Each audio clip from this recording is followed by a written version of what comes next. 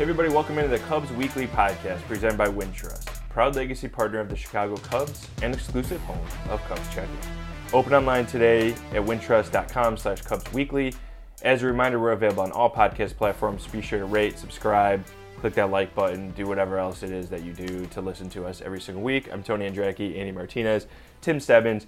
We're going to break down the end of the Cubs season because here we are, October 2nd. It is the 5-year anniversary of the last playoff game at Wrigley Field with fans.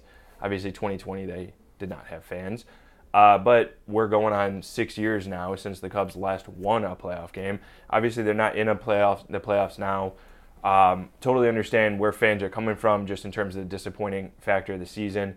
The Cubs had a lot to say about it as well, and we'll get into all of that. We're basically going to break down in this podcast what we feel like went right, what went wrong for the Cubs this season. But, Andy, I'll start with you. Like, just initial impressions of the way this season ended for the Cubs, and sitting here where Cubs do not have a workout day today in advance of the wildcard series. They're going to start packing up their lockers, packing up Wrigley Field, and head home for the winter. Yeah, it was a disappointing and bitter end to how the season started and really how the summer went more so than the season overall. But, I mean, it looked like so much promise and it looked like so much hope, especially in August when it seemed like the Cubs not only were winning every game, but were doing so in just blowout fashion, right? Just putting 20 runs on the Reds or scoring a ton of runs en route to a win. And the bullpen was clicking, the rotation was kind of doing its thing, and the offense was clicking. And then in September, it was just like it just fell off. And especially those last 3 weeks or so, it faded into the point where it went from, yep, they're going to be in the playoffs to here we are on October 2nd, and the season's over for the Chicago Cubs. Tim, what did you think? What did you make of just the Cubs? It was a collapse. I mean, they were 92% chance to make the playoffs as recently as September 6th, coming off that series sweep of the Giants. They were 4 games up on the final wild card spot, 3.5 on the second wild card spot, only a game and a half out of first. But like now we're at this point, 3.5 weeks later. Like, what did you make, Tim, of just the way things have gone for the Cubs? You know, here we are on October 2nd.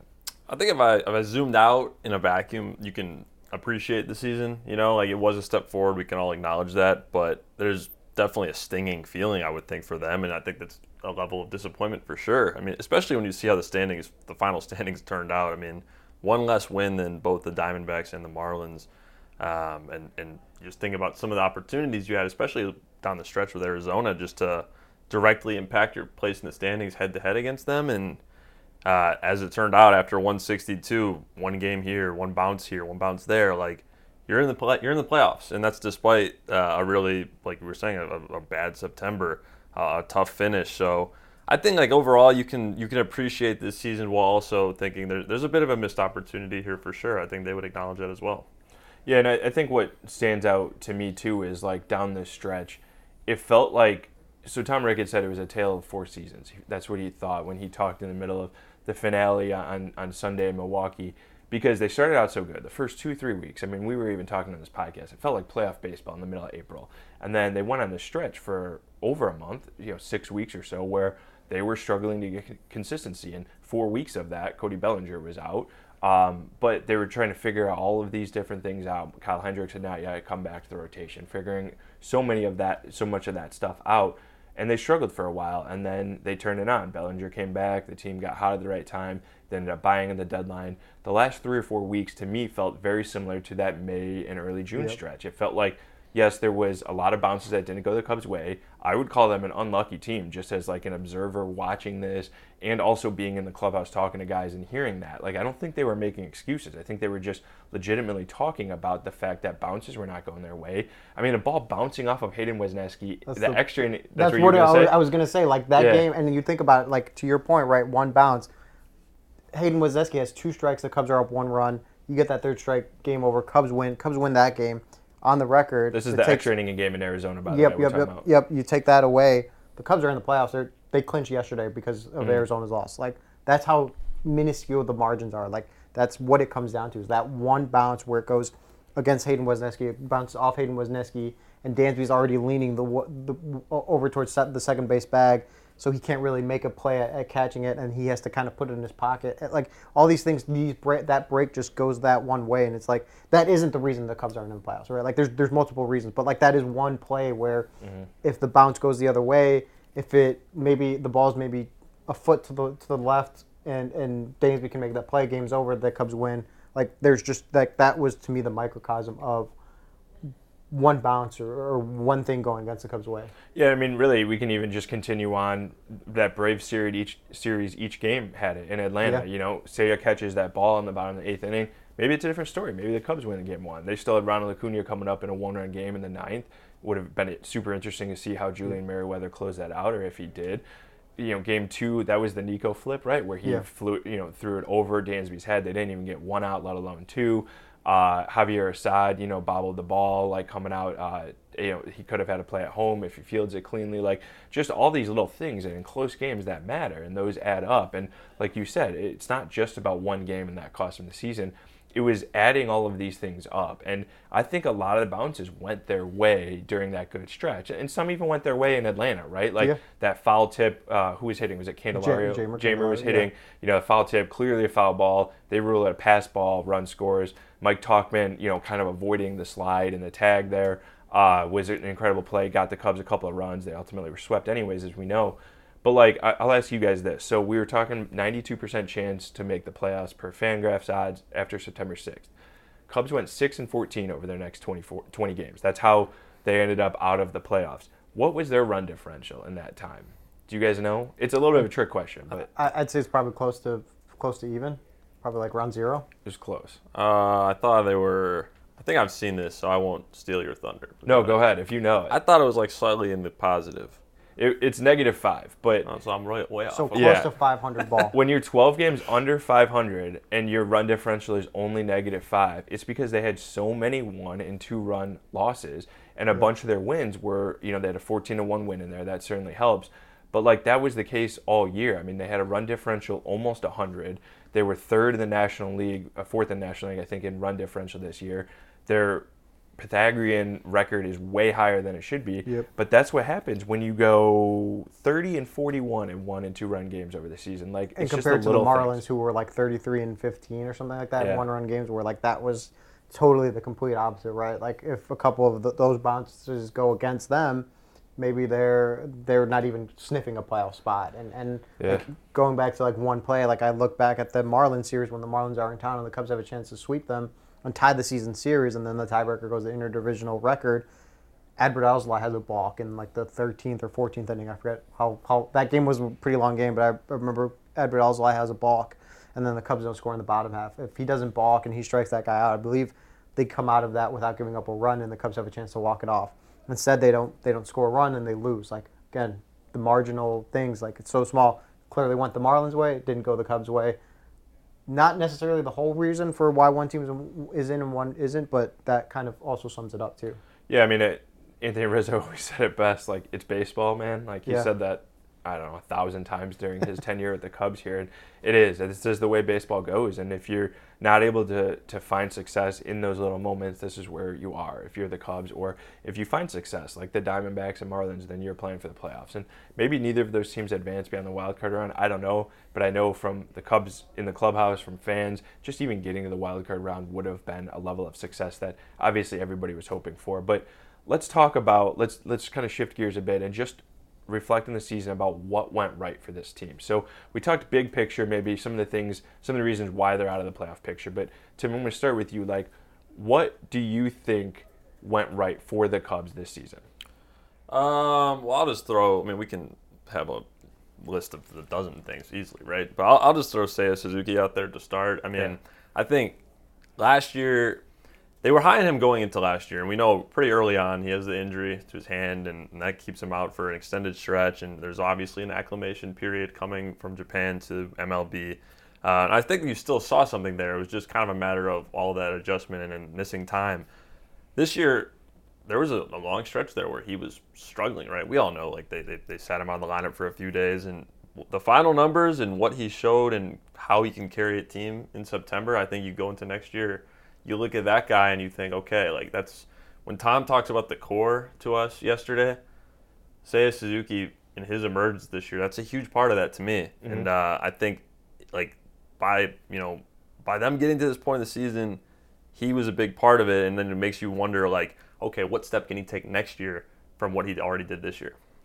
Yeah, and I think, too, what I was most impressed about with Seiya was the rebound and the response to adversity. Like, Jeimer Candelario is acquired. Seiya is the guy on the outside looking in. It was Mike Tauchman moved over to right field. Seiya wasn't playing against righties for about 10 days. He had a couple starts against left-handed pitchers. And then, after that, then he finally kind of started working in. He had some great at-bats, but he basically had this reset. And then he comes back into the lineup, performs incredibly over the final 2 months of the season. And even when he struggled, when he didn't make that catch in Atlanta, I was like, okay, like maybe this is what does Seiya in. His next 4 or 5 at-bats, he looked like he was struggling up there. But, I mean, then I think it was the final game in the Atlanta series, he had 3 hits. Like, he kept coming back, and, like, even the final few games, that he played in Milwaukee, like, he looked really good at the plate. And, like, I think his response to adversity, to me, is what stood out the most from him. Because, as you said, Tim, like, it is an adjustment period.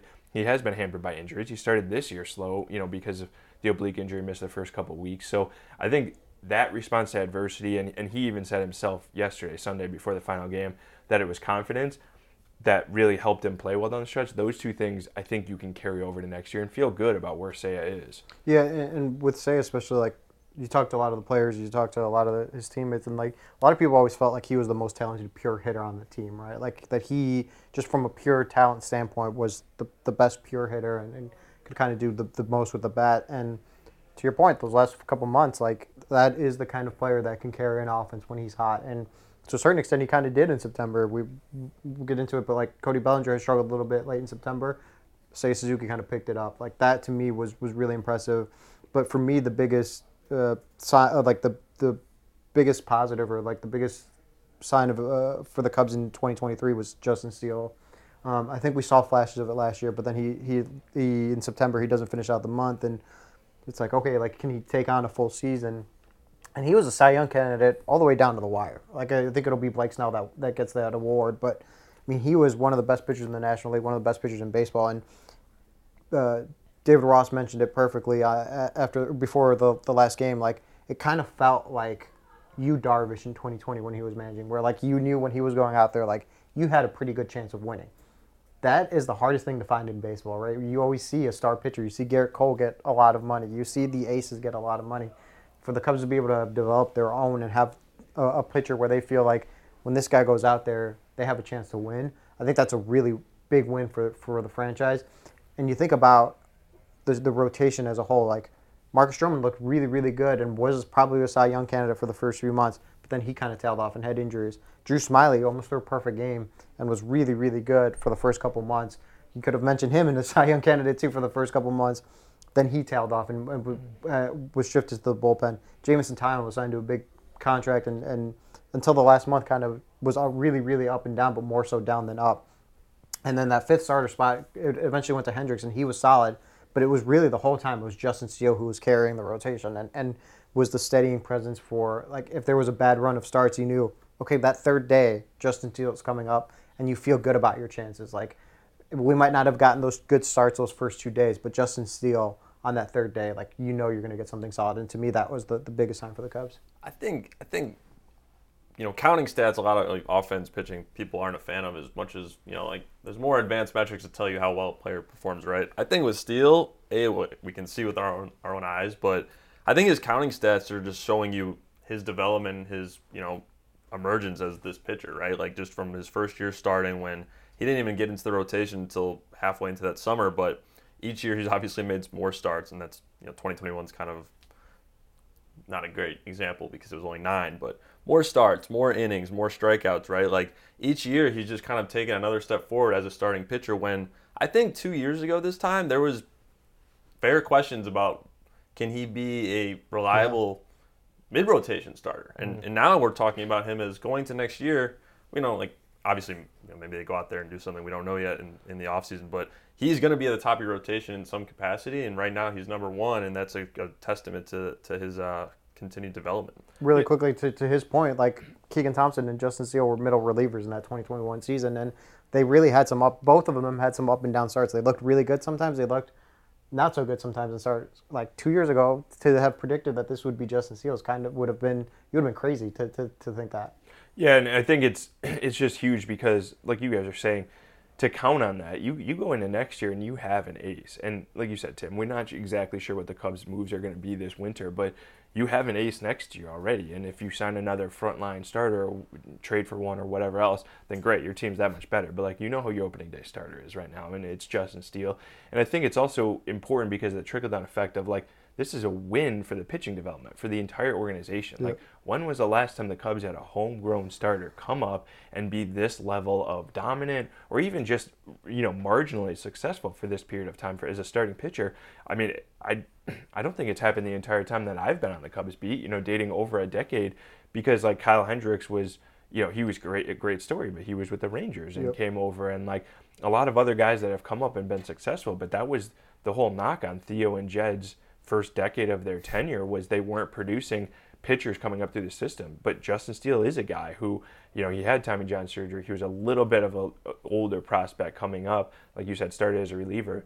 To take these steps, I think you feel really, really good about that as an organization. It's a win where, and Ross has pointed this out, not specifically about Steele, but just in general, that there are so many people in the organization that can look at Steele's success and feel proud for themselves on. And I think that's huge too. Just moving forward is like knowing that as the rest of the team, that like you're onto something, you can develop pitchers, all of this stuff.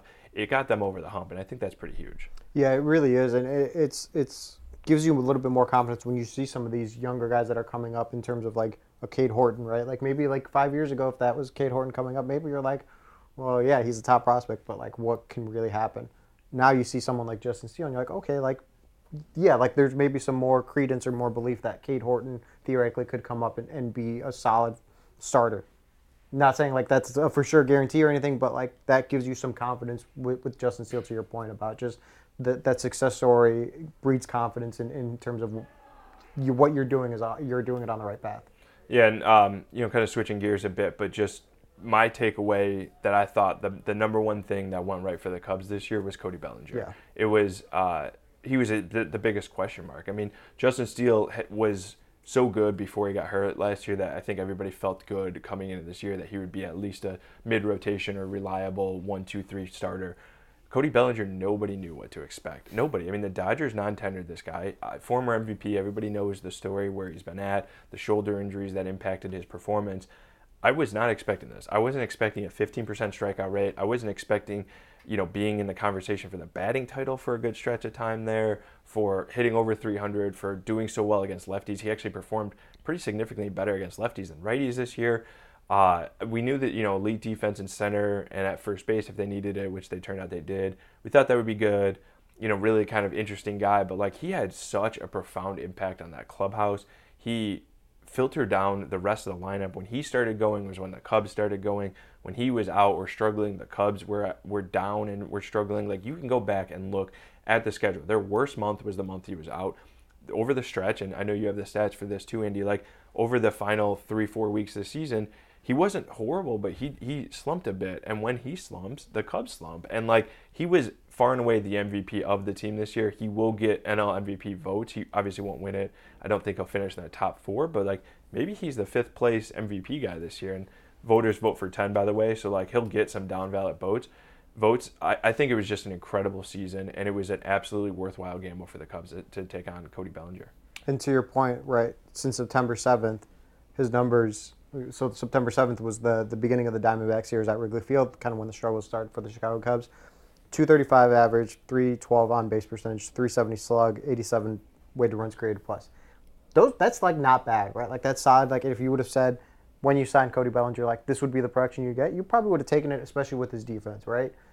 But when you compare it to the rest of the season, and you compare it to just how badly the Cubs struggled in that stretch, it really it really sums up, to your point, like how much the Cubs were reliant on Cody Bellinger. And that isn't a knock on him. Like it's not like these last 3 weeks they didn't get in because Cody Bellinger struggled. It's like, well, someone else needed to step up, and no one really ever stepped up, right? Like say Suzuki stepped up, but Jeimer Candelario was hurt. Like the big midseason acquisition, he was hurt for a bulk of that. He couldn't help him. Dansby Swanson struggled in the month of September. Like all these things kind of went against them, that when Cody Bellinger struggled, there was not that balancing act, right? It was kind of like, well, Cody Bellinger struggling, that really shortens up the lineup, and we saw kind of what happened those last 3 weeks. It's probably just the cynic in me, but I remember when he went out and it was, a month like we're saying, and I remember thinking back then, like, okay, like when he gets back, it's based on how the team was struggling. Yeah. Like we're saying, they struggled without him, and that's not a coincidence.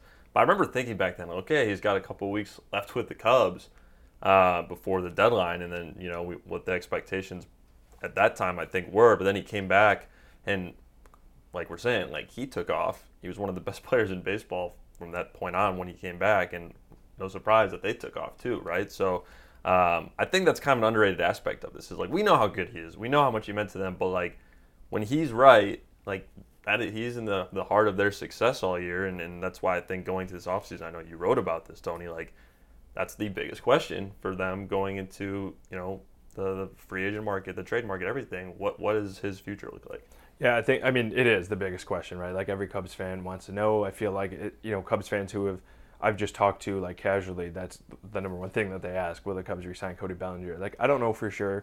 I do know that they want to. I know that even Tom Ricketts said we'd love to have him back, but it depends on the free agent market, and it depends on how Jed Hoyer allocates the funds. I mean, the free agent market is the wild card here, because do the Giants come out after trying for all these big superstar players over the last few years and striking out on all of them, the Aaron Judges and the Carlos Correas and stuff, do they come out and make Cody Bellinger the guy, the face of the franchise? I mean, him patrolling center field in that spacious ballpark sounds good. They could use a hitter.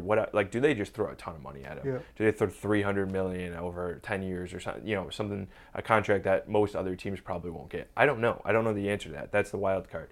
But if it's in a somewhat reasonable range, I fully expect the Cubs to be in that range, to be in that conversation, because you take Cody Bellinger's production out of this. I mean, 130 games, missing a month of the season, still almost 100 RBIs, still almost 100 runs scored. And Tim, like you talk about, counting stats aren't everything, but like that means something to the team when you lead the team in homers, or I think he did lead in homers, right? Or was he and Morel tied? Either way, he's right up there, leads in RBI, runs scored, OPS, average, on base, like all of this stuff. He's right up there. You can't lose that production and expect to take a step forward next year offensively unless you backfill in some way. And it's never as easy to backfill one as you can with one player. And one player who can play center, who can play first base, who's also a left-handed hitter in a lineup that's pretty right-handed dominant. Like, he should be their number one target. I believe he is their number one target. I think everybody wants him to be back. It's just a matter of whether the contract comes in or not. So, like, I don't have a prediction. I'm not going to put you guys on the spot or say that either. But, like, Bellinger coming back, he was the biggest success story of the season. Him coming back this offseason would be the biggest success story of the offseason. Yeah, the only thing I'll quickly add on that is, like, the Cubs aren't afraid to go necessarily long on a contract. Dansby Swanson 7 years, right? Seiya Suzuki 5 years. Like, that isn't necessarily, like, it's the extra years that are becoming more common, right? Yeah. And you look at Xander Bogaerts, a Scott Boras client. Was he 11 years or 10 years, 280? Yeah, I think he might have been 11, yeah. Like, I can't see, for a 28-year-old outfielder, I can't see Scott Boras not trying to go over 10 years on a contract. Do the Cubs necessarily want to do it? Probably not, but I mean, to your point, like, you just don't know. Like, maybe that market somehow doesn't materialize, and it can go in that 5, 7, 8 year range, and maybe that's a little bit more reasonable. I think there's going to be definitely a couple teams that, like you mentioned, San Fran, right? Like, Farhan Zaidi was, after Bellinger was drafted, he became the Dodgers GM. Yeah. Now he runs the Giants front office, and the Yankees were said to be very interested in Bellinger before they decided not to buy at the deadline, right? So that's two prominent teams that like the Cubs are going to be interested, but they're definitely not going to be alone in that regard. Yeah, and I mean, Shohei's going to be out there in free agency, but he's not going to be Shohei, at least next year. Like, he's not going to be pitching probably all season. So Cody Bellinger and Shohei Ohtani, I mean, offensively, Shohei still has a leg up, but, like, defensively, Cody adds that element to it, right? So, like, I would not be stunned if they have somewhat similar contracts, or the teams that are going for Shohei that don't get him end up pivoting and going the Cody Bellinger route, whatever it may be. But, yeah, I think it's going to be super interesting just to see how it plays out. I will say, too, like, he loved it here, and he was talking after Saturday's game just how much he loved it here, loved the group of guys, loved the coaching staff, and my read on it was, like, he wasn't just saying that like people say that at the end of a season. I think he really did like it here, and he was very comfortable here, and that showed on the field. And he had a relationship with Dustin Kelly dating back prior to Cubs, him being a Cubs hitting coach and Bellinger signing with the Cubs and all that. But I think he really did enjoy it here, and, like, there's definitely the potential that he returns. But we'll see how that plays out. As far as other things that went right, a little bit smaller scale, but like I think the Mike Tauchman story was really cool. I think it was one of the better stories of the year, but it definitely went right in the sense that like the lineup definitely started to feel more stable, more consistent when you had Tauchman leading off against righties, and finished the year with a 360 on base. Like we said, cool story overall. Maybe struggled a little bit in the back half of the season, not quite as productive as he was earlier in the year. But still, I mean, very stable, consistent guy at the top of the order. And a little bit of a hot take, but like I think the Cubs are in the playoffs right now if Tauchman's on the opening day roster. Because I think we go back to like... I don't think it's that much of a hot take. Yeah, I mean, game 2, was it Mastroboni that was in right field that ball like was just out of reach. Mike Tauchman catches that ball if he's in right field. Like they were playing Miles Mastroboni, who's more of an infielder, and Trey Mancini, who struggled defensively all year at first base, let alone right field. They were playing those guys for the first couple of weeks. If Tauchman's on the opening day roster while Seiya's hurt, I think the Cubs pick up another win or two, and they're playing in the playoffs, and we're talking about a workout day today instead of this. So I think Tauchman was a great story. I expect him to be back next year. I'm not quite sure in what capacity or what role, but it's just a good story this year. Definitely a success. That's a good one. I think another one for me is Nick Madrigal. I think to me, like, that, like, I know it's sitting next to you in the press box. There's plenty of times where, like, he would make a play at third base, and I would just tell you, like, it's still amazing to me that he's playing third base this well. I remember being next to Jed when he mentioned at CubsCon that Nick Madrigal was working out and preparing to be a third baseman, and I almost like this is gonna sound terrible, but I almost like laughed. I'm like, what? Like, he's only ever played second base. Like, how can he play third base at the major league level? Like, that's, to me, sounded ridiculous and ludicrous. And Nick Madrigal went out there and not only played third base, but was one of the best defensive third basemen in baseball. Like, he was really, really good. And when he was hitting, like, that was to your point about Mike Tauchman, like, that was lengthened the Cubs' offense. Like, it was a bitter end to his season in terms of getting hurt, but like that to me was just will never not be amazing to me about the 2023 season. Tim, what else stood out to you? What was the success this year from the Cubs? Well, the extended guys finally, right? Nico Horner. It's true. That also feels like 3 years ago. It does. It does. Well, I'm going to use this as a vehicle. They extended 2 guys, and by the end of the season, I think you can. In the moment, you knew it looked good. Nico Horner, Ian Happ. But I think by the end of the season, you look at the numbers, and you can. Nothing's changed there. It's like clearly that was good moves. Like Nico Horner, I know we all talk about like he's a steady presence, great defender, great base runner, great top of the order kind of guy. But like I almost wonder if he's a little underappreciated. Like you look at his numbers this year. I'll say this first. For one, he played 150 games. This was a guy that before last year, and he ended last season with some injury issues. For a guy that was a question, I'll say going into last year more so than this year clearly, but 150 games. He had a jump in batting average. I know we're talking about counting stats again, but like that was a guy that steady presence, I think all year round, you could say he was start to finish very consistent. And I know Ian Happ, like, God, go on Cubs Twitter, and if you want to get into an argument, like, just search Ian Happ on Twitter. There's clearly I think you can get a bigger argument if you search David Ross right now. I guess it's a good point. Yeah. There's always the talk all year about him in the number 3 spot, and I think you look at his numbers. For one, he played 158 games, so he matched last year, and like, the best availability is the best thing, right? So he has that. And I think last year, like some of the numbers, like average went down, but he had more walks. His on base was up, maybe a little less slugging, but he's still at 21 home runs. The defense in left field was not the same level as the Gold Glove season last year, but like he was so consistent, and I almost wonder, like there was almost a level of extra criticism that I thought was unwarranted at times. Like he was a good player for them this year. Like that was the bottom line to me. Like him in that lineup, I think he was consistent as well. And I think from you go back to April, like they extended those 2 guys, and I think you're sitting here now and you're feeling really good about that. If you weren't already, but you're still feeling good about it. Yeah, I mean, I think some of the hate for Happ was like him hitting in the 3-hole when you had Seiya and Bellinger, the team's 2 best hitters, hitting behind them.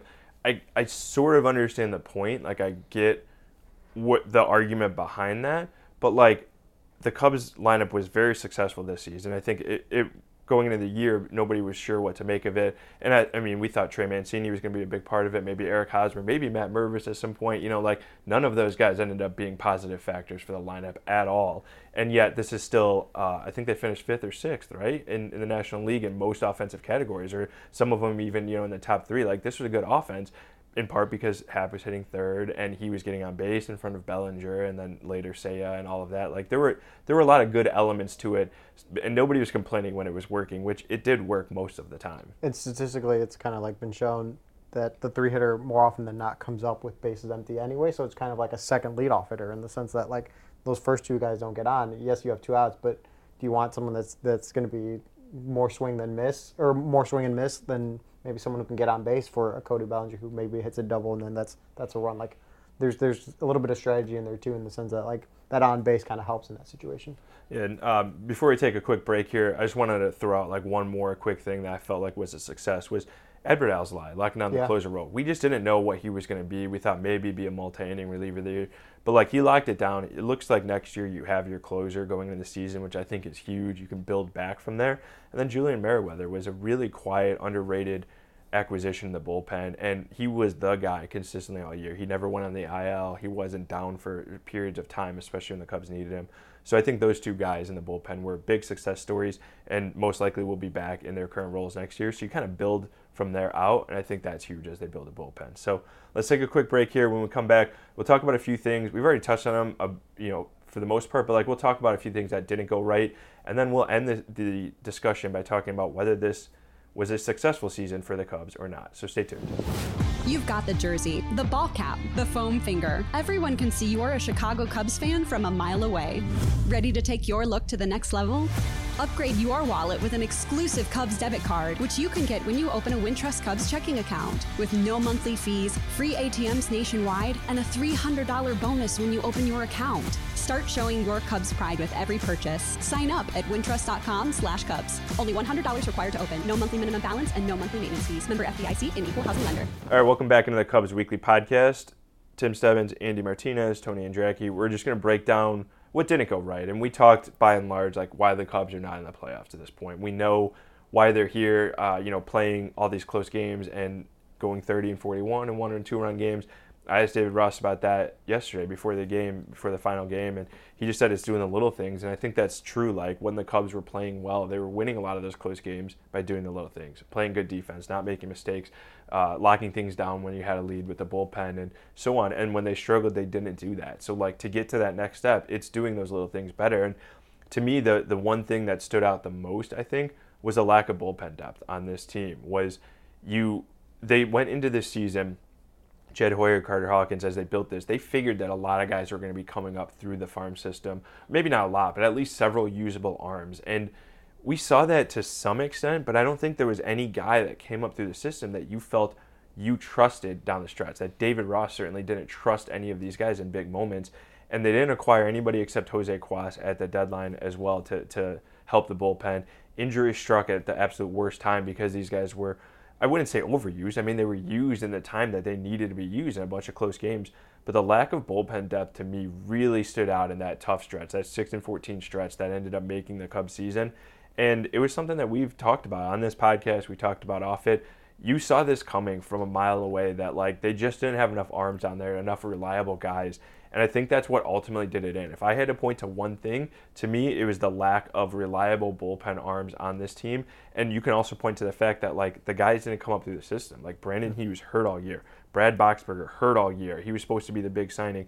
Daniel Palencia and Luke Little had their solid moments in lower leverage situations mostly.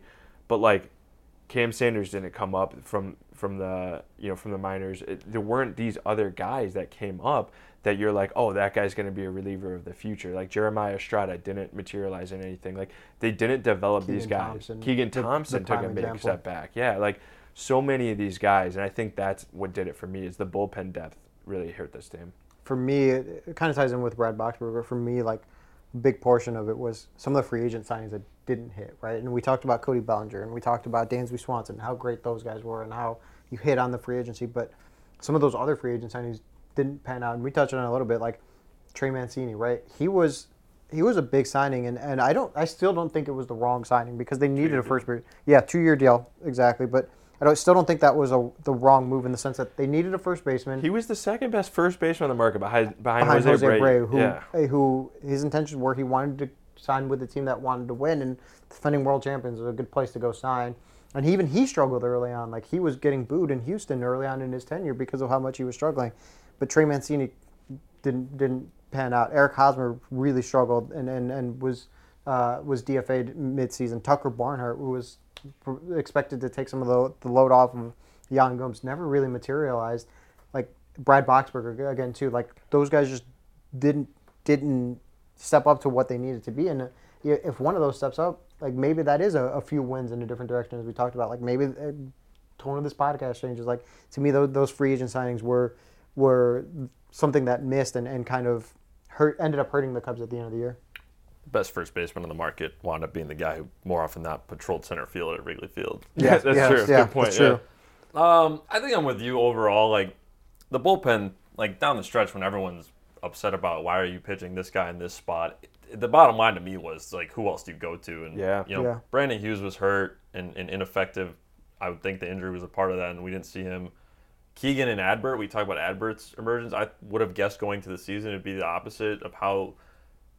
I know Keegan really just wasn't up here as much as he wasn't a factor, but like I would have thought Keegan was the guy that maybe was the ninth inning and Adbert would pick up a couple of innings, and it went the opposite. And unfortunately for Keegan, it was far down the opposite way. Yeah. Estrada we didn't see after June, so like we're saying, like the bullpen to me, that's the difference between winning games down the stretch that they didn't win. I think when you get into those tight games, there's other factors always in one-run games, but I think that was stuff that happened.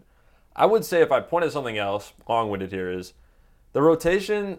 This isn't the top thing for me, but the rotation was certainly something all year that I don't think all five were ever clicking at once. That's a big ask. That's always a big ask. Like look at the Dodgers; they might have won 9,900 games, and you look at the state of the rotation. But like, just go from the beginning. Like you talked about Smiley early on, how good he was. We know Stroman was great. We know Steele, the most consistent, but I think Hayden Wesneski, right? Like he started in the rotation, and he was someone that after a handful plus of starts, he went down to the minor leagues. And there was roster manipulation or like roster factors at that time that why they sent him down, but he's had some struggles in that role.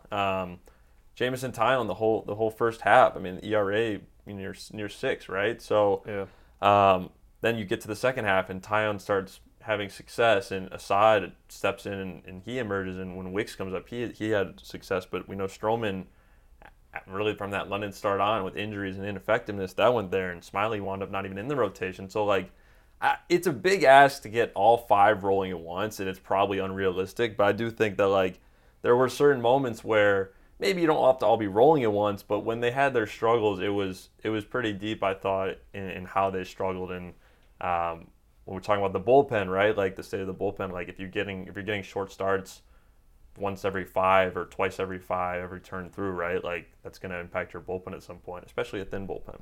Yeah, I think that's a great point, Tim, because it is really hard to get on a roll unless your starting rotation is locked down. And it doesn't just have to be like, giving up 4 runs in 6 innings is not a horrible start, but like a lot of those starts in there, particularly from like Smiley when he was struggling before he went to the bullpen, and Stroman when he struggled, they were struggling to even get out of the 3rd inning. And like the Cubs were down 7 or 8 runs in some of those instances. And I know the Cubs came back against the White Sox in that one Stroman start from down 7 or down 8, whatever it was that they were down to start. Like, but that's hard, and that is mentally, physically taxing, and it also puts a lot of pressure on the bullpen. And when we're saying the bullpen, all year it wasn't deep. Like even when Fulmer was healthy and in there, and you felt like you had 4 good guys, that was it. It was 4. And you look at the Brewers; I don't think they've spent any time in the last 5 years where they've only had 4 guys that you feel like are in Craig Counsell's circle of trust. Like they have 5 or 6 or 9 or whatever they ended this season with, and like they have guys like Uribe coming up through the system, and like 23-year-old who wasn't on anybody's radar and is like a lockdown setup guy. Like Devin Williams, one of the best closers in the game. My point is like that's the gap between the Brewers and the Cubs is like the pitching and particularly like the bullpen then. And I think that the starting rotation taxed the bullpen throughout the year and contributed to the fact that the bullpen faded down the stretch. So I think that's a good one, Tim. I agree with you. Like when you sign Drew Smiley and expect him to come back, you're not expecting him to be one of the team's better relievers for the final 2 months of the season. Yeah, you're really not. And the Hayden Wesneski point to me was really interesting. I think you and I both, one of our bold takes at the beginning of the season was like that Hayden Wesneski would emerge as like one of the top rotation Rookie pieces. of the year candidate, some people thought. And I don't think, but I still don't think that was like far fetched, given how good he looked in spring, given how good he looked. I said he would make an opening day start for the Cubs at some point in the future. Right, which like again, still that's still 100% good. Like it's not like out of the realm of possibilities, but like it looks a lot less likely than it did 6 months ago. And to me, that was like. Right, like if you think about what happened with the struggles and had Hayden Wesneski panned out and really emerged as a starter, maybe we're out talking about something different. I think with him too, though, like we talked 30 minutes ago about 2021 Steele and Thompson, right? And nothing is ever a one-for-one comparison, but like I just want to be clear that we shouldn't and fans shouldn't just look at Wesneski's 1 year and be like, cut it off. Right. Sure. Yeah. There is proof of the concept atop your own rotation. How often do guys struggle 1 year in and then are great later on? Like you're not going to be successful right off the bat. And Jake Arrieta struggled for like 6 years of his career and turned into a Cy Young candidate. Right. Like, I mean, it does. Everybody's on a different timeline for sure. So I think the Cubs still believe in Wesneski. Like he was, and Keegan Thompson too. Like they were both guys that David Rush shouted out by name before Sunday's game of like, these are guys that we're going to need to rely on next season. And I believe that. I mean, like if those two guys come back with bigger years, I think that helps the franchise out in a big way. But all right, so last question here before we end this podcast. We've talked about it a bunch. Our friend Bruce Levine has asked multiple people at the Cubs this question, and I think it's a good one. Was this a successful season? Was 2023 a success for the Cubs? Andy, I'll start with you. What do you say? I've been thinking about it, but I don't think it is. Like I think it is and it isn't. Like I think it is in the sense that like yes, you improved on your win total and like had you told the Cubs fans at the beginning of the year that they would win 83 games, Cubs fans would have signed up for it just given how it went last year. But when you think about September 6th, you just sweep the Giants, you have like a 92% chance to make the playoffs. You're kind of preparing for the playoffs, right? We were talking about. All right, who's going to start game one? Who's going to start game two? How does your bullpen look? Do you leave? Do you do this? Like your mind is so focused on the playoffs. For it to have faltered that much, I think that's what puts a damper on the season. And Tom Ricketts said it during Sunday's game that it's not a consolation prize. Like you don't want to call his exact quote was we don't want to start calling seasons where we don't make the playoffs good seasons. I think that's a consolation prize, and we don't play for consolation prize. And I think that sums it up perfectly, right? Like. You don't look at an 83-1 season and say, well, we improved. Like, that's a good step. It's like, no, like, especially given where you – like, had it been like last season where the first half was tough and you're out of the playoff picture and you rise up to 83 wins, like, okay, maybe you can consider it a success. But given how the first 5 months of the season played out, I think you have to look at it as, like, not an entire success. Tim? I think in sports, like I think if Giannis in like May, Giannis got asked this question and had an emotional response about is the season a success or failure. I do think we get hung up on that as observers, fans, whatever. Like, I think I'm with Tom though. Like I think we have the bottom line to me is they took a step forward. They beat the external projections. I'd be curious how close they were to their own internal projections, but like Theo said it. Probably like early when you were on the beat, right? Like every season it's sacred, right? So it doesn't matter that you were projected to do one thing in March and you got there. It's you look at how they got there, and that's the disappointing part. So like, I don't think it was a failure. I'm not going to sit here and say that because there's a lot more nuance to that than this. But like, I think Tom's right. Like it is you don't want to start saying that it was a good season because they missed the playoffs. Like the standard should be higher. They showed that for like 95% of the season, right? Like.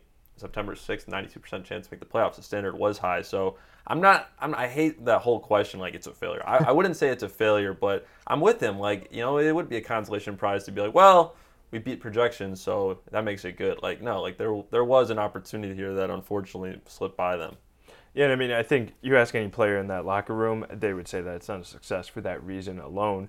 But I think it's such an interesting question this year because I am so tempted to say yes. I ultimately agree with you guys. I think Ricketts coming out and saying that was good. I mean, it's the chairman, right? It's the owner of the team saying that, and I think everybody else filtered down from Ross to Jed will say it when we talk to him in a few days, and you know I guarantee it, and so on. Like, it's a no. It wasn't a successful season, but it's a no. But is my answer because when you do beat projections, that's a good thing. When you talk about on June 8th, they were 10 under 500, and I believe the Cubs have never gone from 10 under 500 to 10 over 500 in the same season, right? Yeah, Let alone first like time made the playoffs. So this is the first time in franchise history. That's pretty incredible. And I think what you said, Tim, is the standard.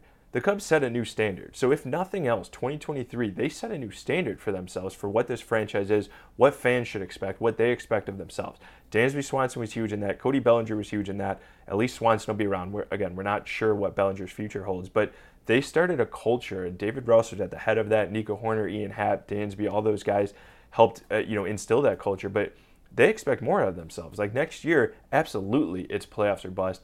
And depending on what they do in the offseason, it may be World Series or bust. And like you didn't come into this season, nobody outside of the organization, I shouldn't say nobody, but most people outside the organization were not picking the Cubs to even make the playoffs, let alone win the division, let alone be a World Series contender or so on.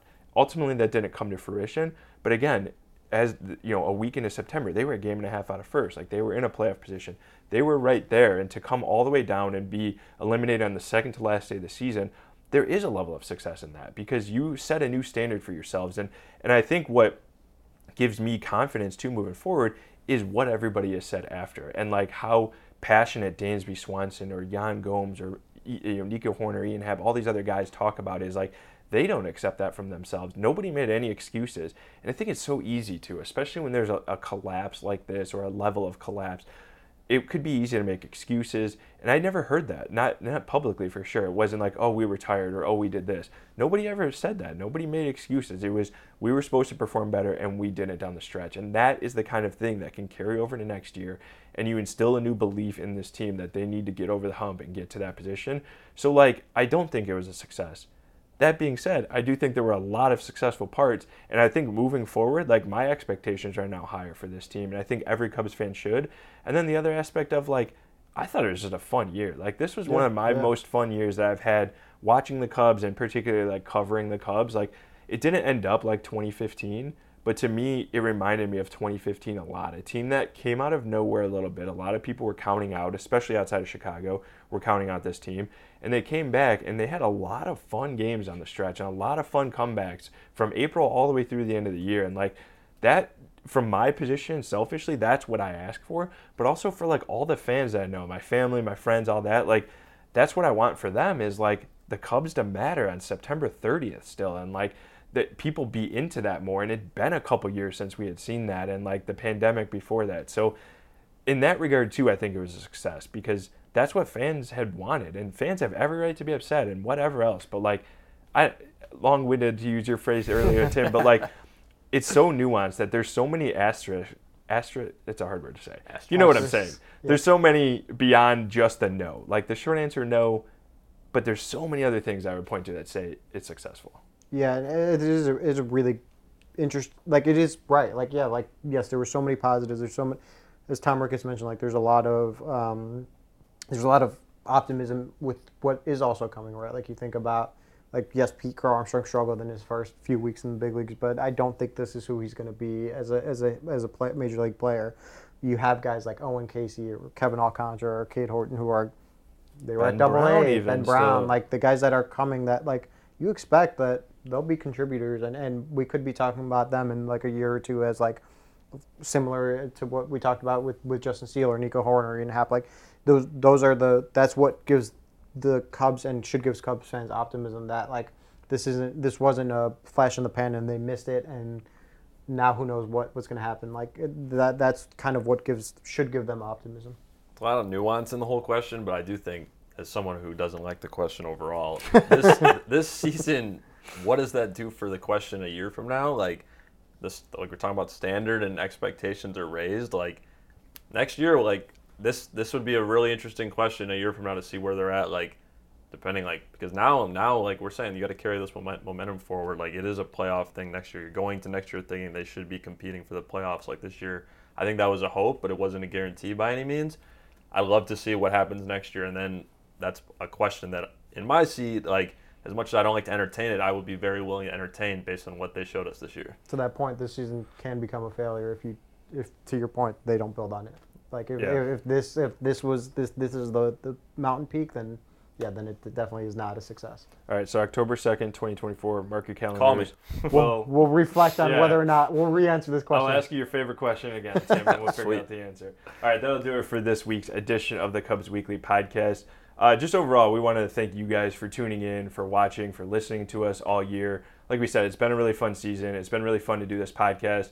That's not to say that this is the end, of course. You know, we're going to have another podcast later this week after Jed Hoyer talks, and every week, at least one a week throughout the rest of the offseason. We'll have some fun guests on as well. But thank you so much for tuning in, for watching us. As always, we are sponsored by Wintrust.